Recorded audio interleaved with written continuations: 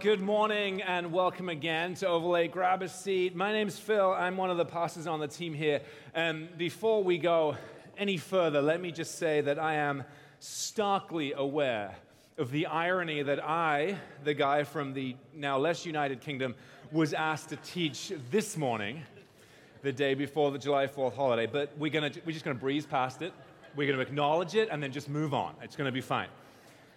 I lead our teams that work with children here at Overlake, from infants all the way through to 5th grade.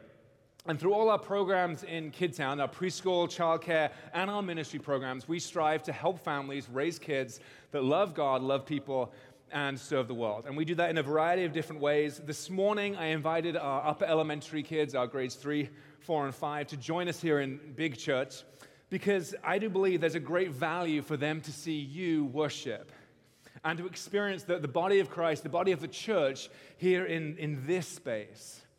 It is a privilege to share some thoughts with you this morning. It's a little disconcerting because adults listen, which I'm not really used to, but it's fine. And we're starting this summer series this morning called The Best Sermon Ever. And let me just reiterate what Mike said. This is not a prophetic statement of what I am going to share with you this morning. It refers to the passage of Scripture that we'll be diving into over the next 8 weeks. We're just going to start this morning. So I just want us to make sure we're on the same page, expectation-wise. Before we go any further, it's commonly referred to as the Sermon on the Mount. It is the most famous, most talked about sermon ever given in any genre or category, and it was Jesus' first message. He's preaching it after that temptation in the desert. He began his ministry with the miracle at the wedding in Cana, and then he leaves Nazareth. He's lived in Capernaum on the west side of the Sea of Galilee. It's here that he calls Peter, Andrew, James, and John to be his disciples, to follow him. And for a while, Jesus preaches there, and he does many miracles, and great numbers of people hear about him and start to follow him. And it's at this point we pick up the story. In Matthew's Gospel, chapter 5, verse 1, it says this. Now, when Jesus saw the crowds, he went up on a mountainside and sat down. His disciples came to him, and he began to teach them, which, in my opinion, should be credited as one of Jesus' miracles, because the fact that he was able to get people to gather and listen without a lengthy prologue of 1, 2, 3, eyes on me is something that I have never achieved in my entire career of children's ministry.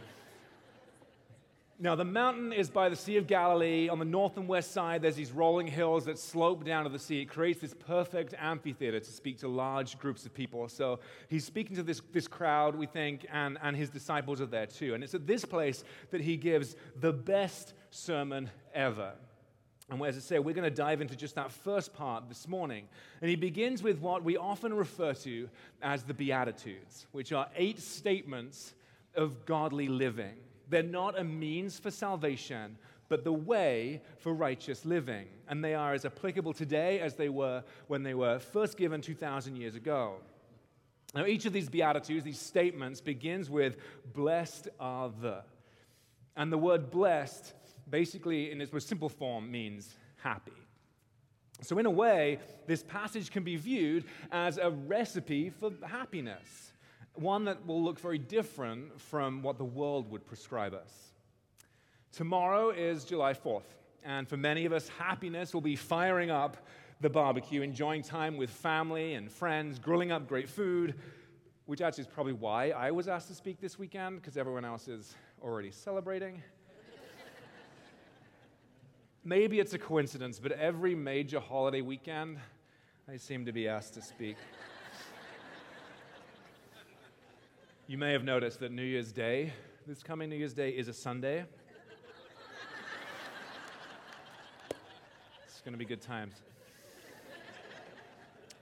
Now, I truly believe this, that happiness comes in the form of a really good hamburger. That smell, that right off the grill flavor, and the fixings, that endless array of options so you can tailor-make your burger to your mood or to suit the weather or whatever it is. So to help us remember and go through the Beatitudes this morning, I want us to think about a hamburger. Bear with me. It'll make sense, I promise. But to help me, Sam is going to come and give me a hand. She is our sous chef. Come on up. Careful, there's many steps. Excellent, great. And you can just stand next to the barbecue. Keep going. Wonderful. And now we're going to face the nice people, just like we should have practiced but didn't. Excellent, excellent, excellent. And let me just get things ready here. I got an apron for you because, we're... It's red, white, and blue. It's fine.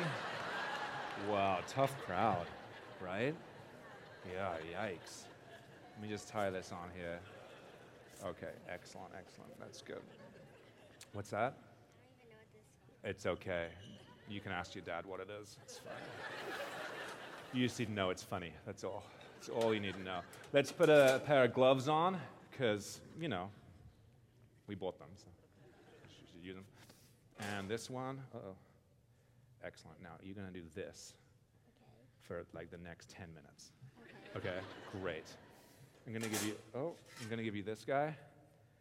Oh, look at that. You're like a natural. Have you done this before? Oh, you haven't? Oh, weird. All right. So this is where we're going to begin. When you're building a winning hamburger, you start with the bottom of the bun, which is here somewhere. Okay, bottom of the bun. Okay, nice and still. Okay. Without the bottom of the bun, the burger has no foundation. It can easily fall apart. It will be a complete mess. If you're gluten-free, I don't know. I don't know how that works. Some kind of rice cake or something. I don't know. Anyway, the Beatitudes are very, very similar. The first Beatitude in verse 3 is this: Blessed are the poor in spirit, for theirs is the kingdom of heaven. And these are on your outline. If you want to follow along and fill in those gaps, you can. Blessed are the poor in spirit, for theirs is the kingdom of heaven. This is foundational for what is to come. We are poor in spirit when we realize that we have separated ourselves from God because of our own sin. And once we accept Jesus as our Savior, then we have eternal life. Blessed are the poor in spirit, for theirs is the kingdom of heaven, is the very foundation of our faith. Next on our Beatitude burger is the meat. Now, never underestimate quality meat. So that's our quality meat right there. And verse 4 says, Blessed are those who mourn, for they will be comforted. Once we realize we sin, that we constantly turn from God, we need to take that seriously. Jesus is telling us that happiness comes to those who mourn their sin, who ask for forgiveness. Those people will be comforted. Verse 5, Blessed are the meek, for they will inherit the earth. Being meek does not mean being weak. Being meek means a person recognizes that he is not in charge of his own life, but that God is. Being meek means you trust God totally to be who he says he is, and that he will do what he says he will do. Remember what happened to the earth when Adam and Eve disobeyed God. The ground was cursed. It was lost. But the meek will inherit the earth. Think about how wonderful heaven will be. It won't be cursed. Rather, it will be restored. So blessed are the meek, for they shall inherit the earth, which this morning we're going to represent using a slice of cheese. It's not a direct parallel, you understand? It's just an idea. There we go. Let's just put that on there. Perfect. Too much cheese. Next, we'll add some bacon, because if you don't add bacon, your burger is seriously underblessed. So let's add that on there. Oh, amen. It's good. Blessed are those, appropriately in verse 6, who hunger and thirst for righteousness, for they will be filled. The more you hunger and thirst for Jesus, the more righteous you will become. God doesn't hide. He wants to be with you. He wants to be involved in your life. He wants to fill you. So blessed are those who hunger and thirst after righteousness, for they shall be filled. They will be satisfied. And the more we learn about Jesus, the more compassionate we become. We become quick to extend mercy and kindness and to give second chances. If you want to receive mercy, then be sure to give it to others. So verse 7, Blessed are the merciful, for they will be shown mercy. Or in this case, tomato, the most merciful of all the fruits. Let's put that on there. Number 9. Oh, sorry, I jumped one. As we learn more about Jesus, as we seek after him, we begin to think differently and we begin to change our actions. God will cleanse our heart, and that's what sanctification means. Allowing God to clean your heart and your motives, your thoughts, your actions, your words, everything about who you are. And it's a slow process usually. But if we allow God to show us the sins we need to get rid of, then we will see him. One day we'll see him face to face. But even now on earth, God reveals himself to people in many ways. Verse 8, blessed are the pure in heart, for they shall see God. Just add another layer. How you doing? You doing okay? My hands hurt. Your hands hurt? That just means it's working. We're almost there. Hang in there. Number 9, blessed are the peacemakers, for they will be called children of God. Being a peacemaker means you try to not cause strife or be a part of trouble and unrest. We must make peace with God, and we do that by asking for forgiveness. And we must make peace with each other, and we do that in the same way. We ask for forgiveness. If we mess up, we own it. We make peace. The more we make peace, the more we begin to look like Jesus to others, like father, like son or daughter. Therefore, blessed are the peacemakers, for they will be called children of God. We've just one more to go, okay? Can you do it? Yes. Okay, good. You're doing so good. The final touch to our burger, the finishing piece that caps it all off, is that top bun. And in our Beatitudes, verse 10 says, blessed are those who are persecuted because of righteousness, for theirs is the kingdom of heaven. Let me just take this from you. Now, it doesn't sound quite right to say, happy are those who are persecuted, but that's what Jesus is saying. Happy are those who were, who are right now, and who will be persecuted for righteousness' sake. Jesus himself was persecuted. They tricked him, they beat him, they had him whipped, nailed to a cross, and left for dead, and he did nothing wrong. Jesus was persecuted, and he tells us over and over again in Scripture to be ready. If we're going to follow him, we must carry our cross. We will be persecuted if we choose to be like him. If we choose to be righteous like Jesus, we will be radically different from the world. But we have that hope to be with Jesus after we die. Blessed are those who are persecuted because of righteousness, for theirs is the kingdom of heaven. Jesus ends the way he began, just like the bun around the burger. It starts and finishes the same. He didn't just run out of endings and double up. He's saying that everything in between is connected. Every ingredient in the burger adds another layer of flavor. The combination of it all yields amazing results. So tomorrow, as you fire up your grill, hopefully I've given you a simple way to remember these 8 Beatitudes. Can we thank Sam for standing so still this whole time? Let me get that apron from you. Hang on a second. Excellent. Perfect. Thank you so much. Wonderful. Let me just close all this up. All right. There is a progression to these blessings. You see, our starting point in the kingdom is recognizing our spiritual poverty, recognizing that we're poor in spirit, bankrupt basically before God. And we're brought to this realization by the prompting and conviction of the Holy Spirit. And as we realize our poverty, we mourn for our sins, verse 4, for our situation. And God promises comfort in our distress, the forgiveness of those sins. Having our sins forgiven, we're not confident in ourselves, but rather meek, humble, and promise the blessing of inheriting the earth, verse 5. As God begins to work in our lives to change us, we begin to desire those things that God desires in verse 6, to hunger and thirst for righteousness as we seek to crucify our sinful desires and live in a way that pleases God. Again, we're promised this blessing of being filled. And when we marvel at the grace of God in our lives, we begin to be merciful towards others, verse 7, acting toward them in a way that God has acted towards us, thus being sure of God's blessing in our lives. And as we turn from sin, our hearts are purified and made new. And we are blessed in the knowledge that we'll see God, that we'll be with him in eternity, verse 8. We'll display a family likeness as we seek peace and make peace, verse 9. And then in verse 10, Even when persecuted, that happiness, that joy, that blessedness cannot be removed because we know that the kingdom of heaven is ours. Jesus is declaring God's blessing on those who follow in his way, who recognize Jesus as King. His words encourage us to keep going when the way is hard, when meekness and mercy are seen as weaknesses, when we're tempted to give in.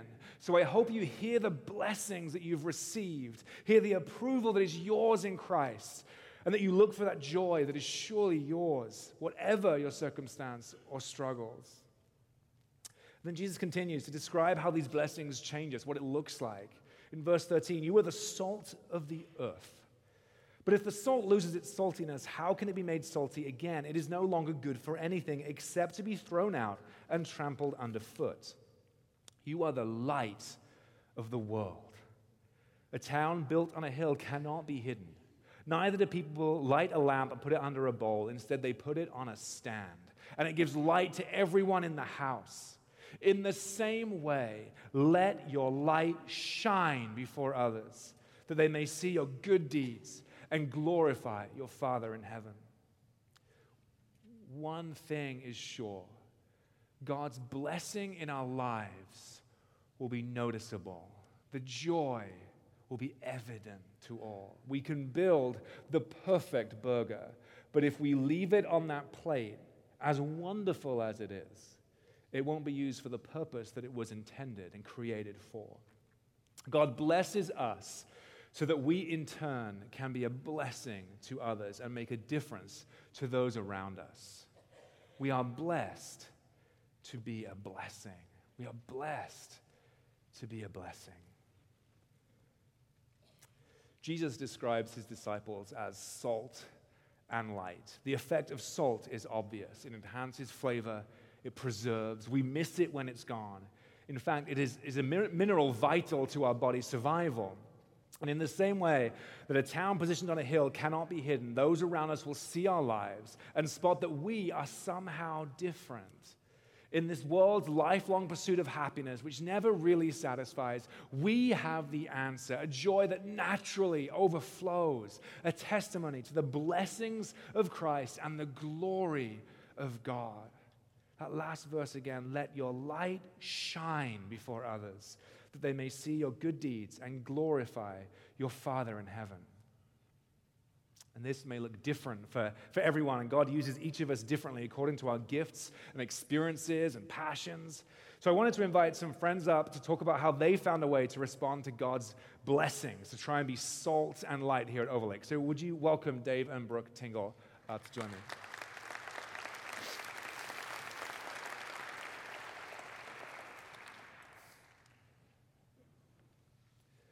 Coming up, we've chosen some nice stools to perch on. Our instructions were, do not fall off the stage. Apparently, we needed to be told, so that's great. Why don't you start off by just introducing yourselves and your family and kind of how you came to Overlake and are now on stage. I'm Dave Tingle. I'm Brooke. And we've been coming to OCC now for 4.5, 5 years or so. And we have 3 kids. We have Brad, who is 11, Brenna, who is 10, and Bethany, 6. And when we were looking for a church, they were coming to school age, we knew we wanted a church that was going to have a good kid program, a program that would help our kids grow spiritually and have fun doing it. And so we had looked into OCC, and we found Kidtown. Like, this fits the bill. This is what we're looking for. Perfect. And you've now served in Kidtown for a little while, so why don't you tell us kind of how you jumped in and got involved and that kind of thing. I think it's been not quite 2 years for me. We were looking for a place to get better connected with our church community as well as a place where we could serve. And honestly, trying to figure out how that fit into our daily lives with 3 kids, we kind of joke we've mastered the rolling stop, get out of my car, jump in Dad's, and that's really what the week looks like for us with 3 kids. So maybe that was a little bit of an excuse because we have Sunday, we're here, and we knew we could plug in on a Sunday. Excellent. I volunteered because she volunteered me. I brought the kids home one day, and she came home after church and said, hey, just so you know, next week you're going to be working at Kidtown with me. I was like, Yay! Great, that's marvelous. But it's actually been a really cool experience. Brooke and I really enjoy it, and seeing these little kids and helping them grow, hopefully in Christ, and getting to know other people, their parents, other leaders such as yourself. It's been a very very cool experience overall in that respect. Well, the Lord speaks through my wife too, so I understand. Does glorious things, doesn't it? Well, however you jumped in, what keeps you going? What keeps you coming back week after week? We have Kidtown programs pretty much every Sunday. I mean, even right now, the older kids are with us, but the nursery right through is still going. So what keeps you coming back every week for more? Well, I think the first thing is the kids. You quickly begin to develop relationships with the kids, and over time you develop relationships with their parents too. And we both look really forward to seeing them, hearing how they're going, how things are going. I started with a group of first graders and then moved to second, and now have moved up to the gym with them. So you kind of see how they're changing, and I enjoy that. We were talking about this too. One of the things for us is we really wanted to model what serving was like for our kids, instead of us just saying, oh, we should do this. What does that look like? Our kids know that this is important to us. Our kids kind of hold us accountable to it too, which is something I neglected to mention before. But if there ever happens to be an opportunity where we're not here on a Sunday, they want to know why. And so it keeps us accountable. I'd like to tell you that every morning when we get up, it's this glorious morning, and our kids are like, yes, I can't wait to brush my teeth and get my clothes on, and I'll meet you in the car in 10 minutes. It doesn't look like that at all. Mm-hmm. And there may have even been an occasion or two where we went and pulled the child out one morning and said, let's start over. But it would be easy for us to use that as an excuse. It's too rough. We're just going to sit this Sunday out. No, we're committed, and we want to show that commitment, and we want to be here. Yeah, awesome. And the idea, Brooke touched on it, was the idea of servitude, and teaching our kids the idea of servitude and being important to be servants. We really have utilized Kidtown for our 3 kids. We've gotten a lot out of it, and they've gotten a lot out of it, and it's really time for us to give back is how we look at it. And again, it's a great opportunity, and it's an opportunity for us to be together, and an opportunity where we wouldn't have otherwise to teach together. And we love it. It's a great opportunity for us, and it's a chance to give something back. Where we have utilized the program, it's our chance to give something back now. Awesome. Well, let me take this moment to encourage you to keep going, to keep modeling that to our kids She'll here and your own kids. She will volunteer keep volunteering people. It's perfect. Thank you for what you do for Kidtown week in, week out. Your dedication is huge. So thank you.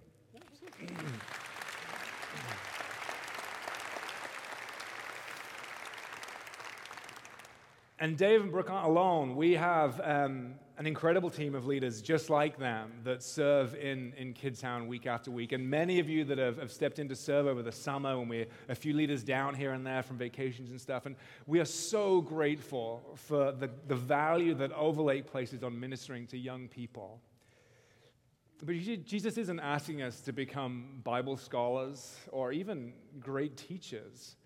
He's not asking us to know all the answers to every theological question we can come up with. He's asking us to show up, to stand out, to be different, and to make a difference in your family, in your neighborhood, here at Overlake.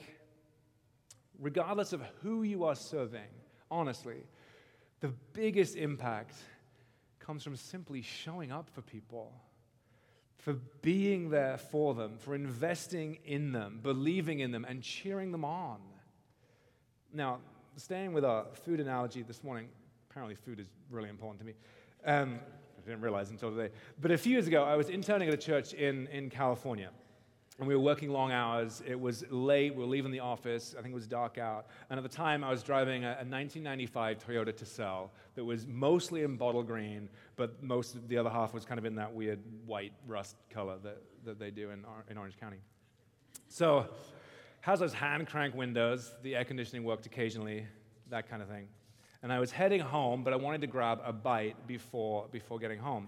Now, anyone who knows me will confirm this, that I have a weird thing about food at restaurants.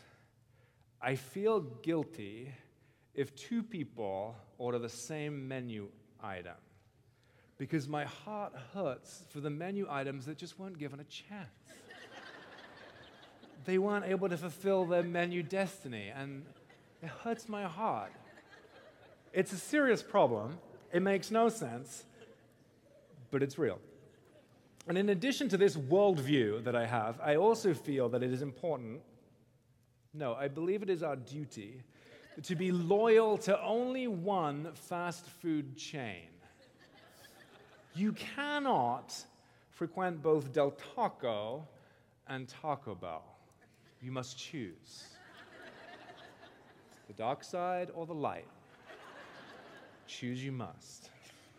My loyalty at this time was fierce for Taco Bell. Since moving to Washington, I've switched over to Taco Time because, tater tots, so. Seemed obvious. Anyway, so we're in California, we're heading to Taco Bell, and I get to the drive-thru, I crank down the window, and you have to lean up and out in Orange County because the Tercell's down here, and it's built for an SUV. So I'm kind of out here trying to get to the speaker in this weird kind of the seatbelt's cutting off my windpipe, that kind of thing. And I order a Crunchwrap Supreme. Now, if you do not know what a Crunchwrap Supreme is, it is basically a discus of deliciousness. It's about the best description I can come up with. It's just incredible. It's another blessing from the Lord. So imagine my disappointment when through that crackly speaker that I'm trying to listen to, they say, just to let you know, sir, we don't have any tortillas this evening.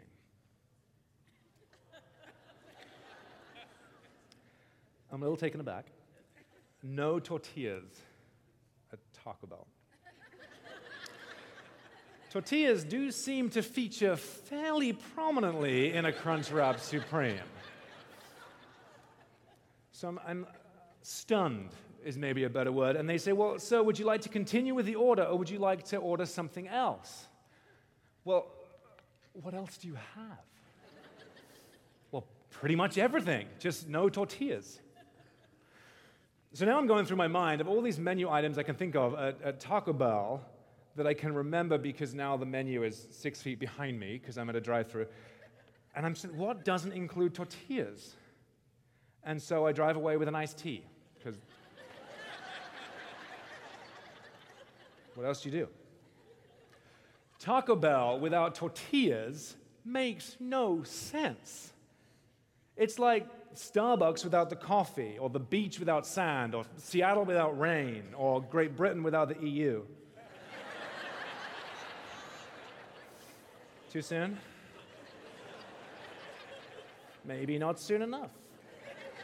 You see, at Taco Bell, the tortilla is the delivery system. Without it, there's no easy way, at least, to enjoy the goodness and deliciousness that Taco Bell has to offer.